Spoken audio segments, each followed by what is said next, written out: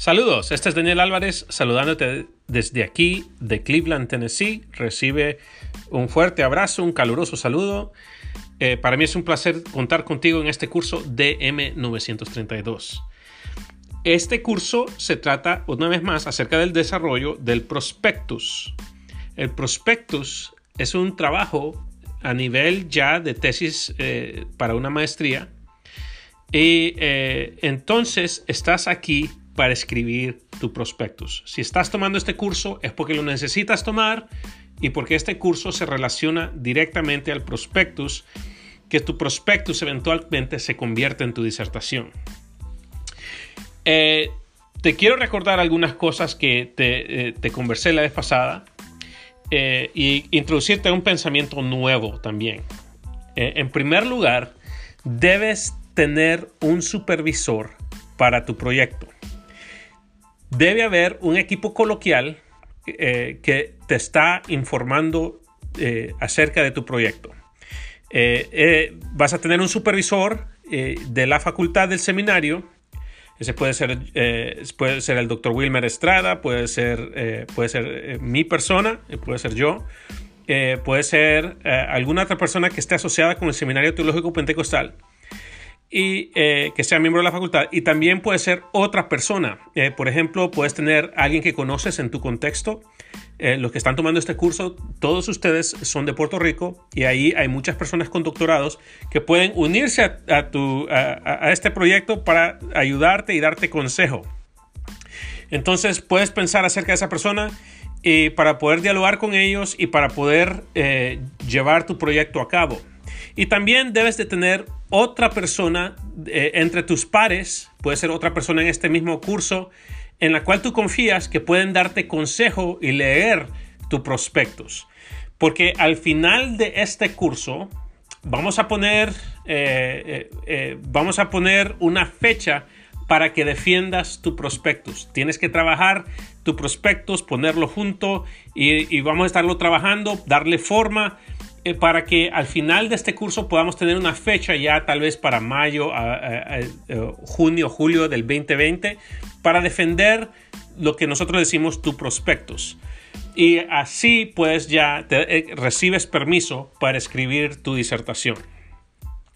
Entonces debes pensar en este equipo coloquial, le decimos, un equipo que te va a supervisar, te va a ayudar, te va a dar retroalimentación y puede servirte de una manera u otra.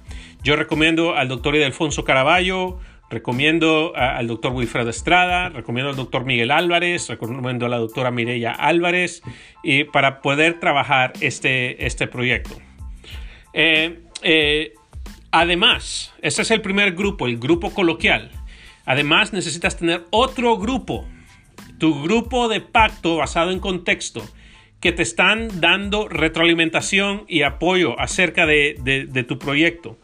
Este grupo es un grupo aparte que debes tener una reunión mensual y debes reunirte con estas personas y deben ser personas de tu contexto, de tu iglesia, personas que tengan educación, que sepan un poco de estadística, personas que puedan ayudarte a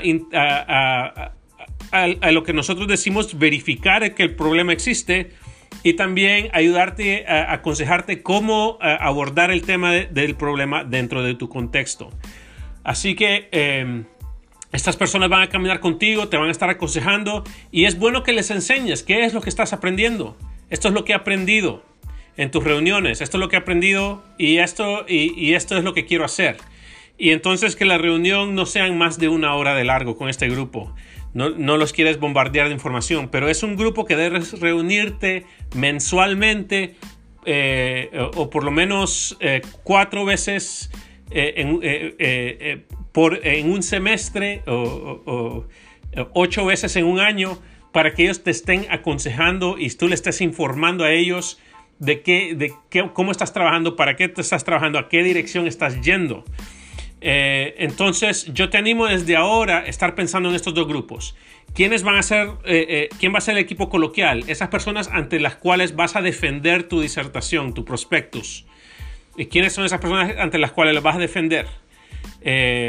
Y segundo lugar, quiénes son las personas en tu contexto que te van a estar aconsejando, formando parte de tu grupo de pacto. Es muy importante para este curso establecer estas dos cosas. Entonces, piensa en estos dos grupos.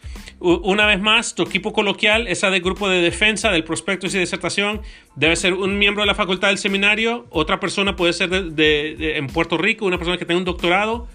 Y tercero, una persona dentro de tus pares. Así que alguien que conozcas en esta clase que te puede ayudar a leer tus prospectos.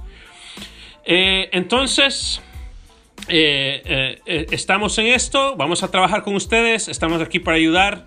Y porque la meta es completar tus prospectos. Aquí vas a tener un buen proyecto. Vas a tener un gran trabajo. Vamos a trabajarlo. Vamos a hacerlo. Tú puedes hacerlo. Orando y con el mazo dando. Así decimos nosotros. Dios te bendiga.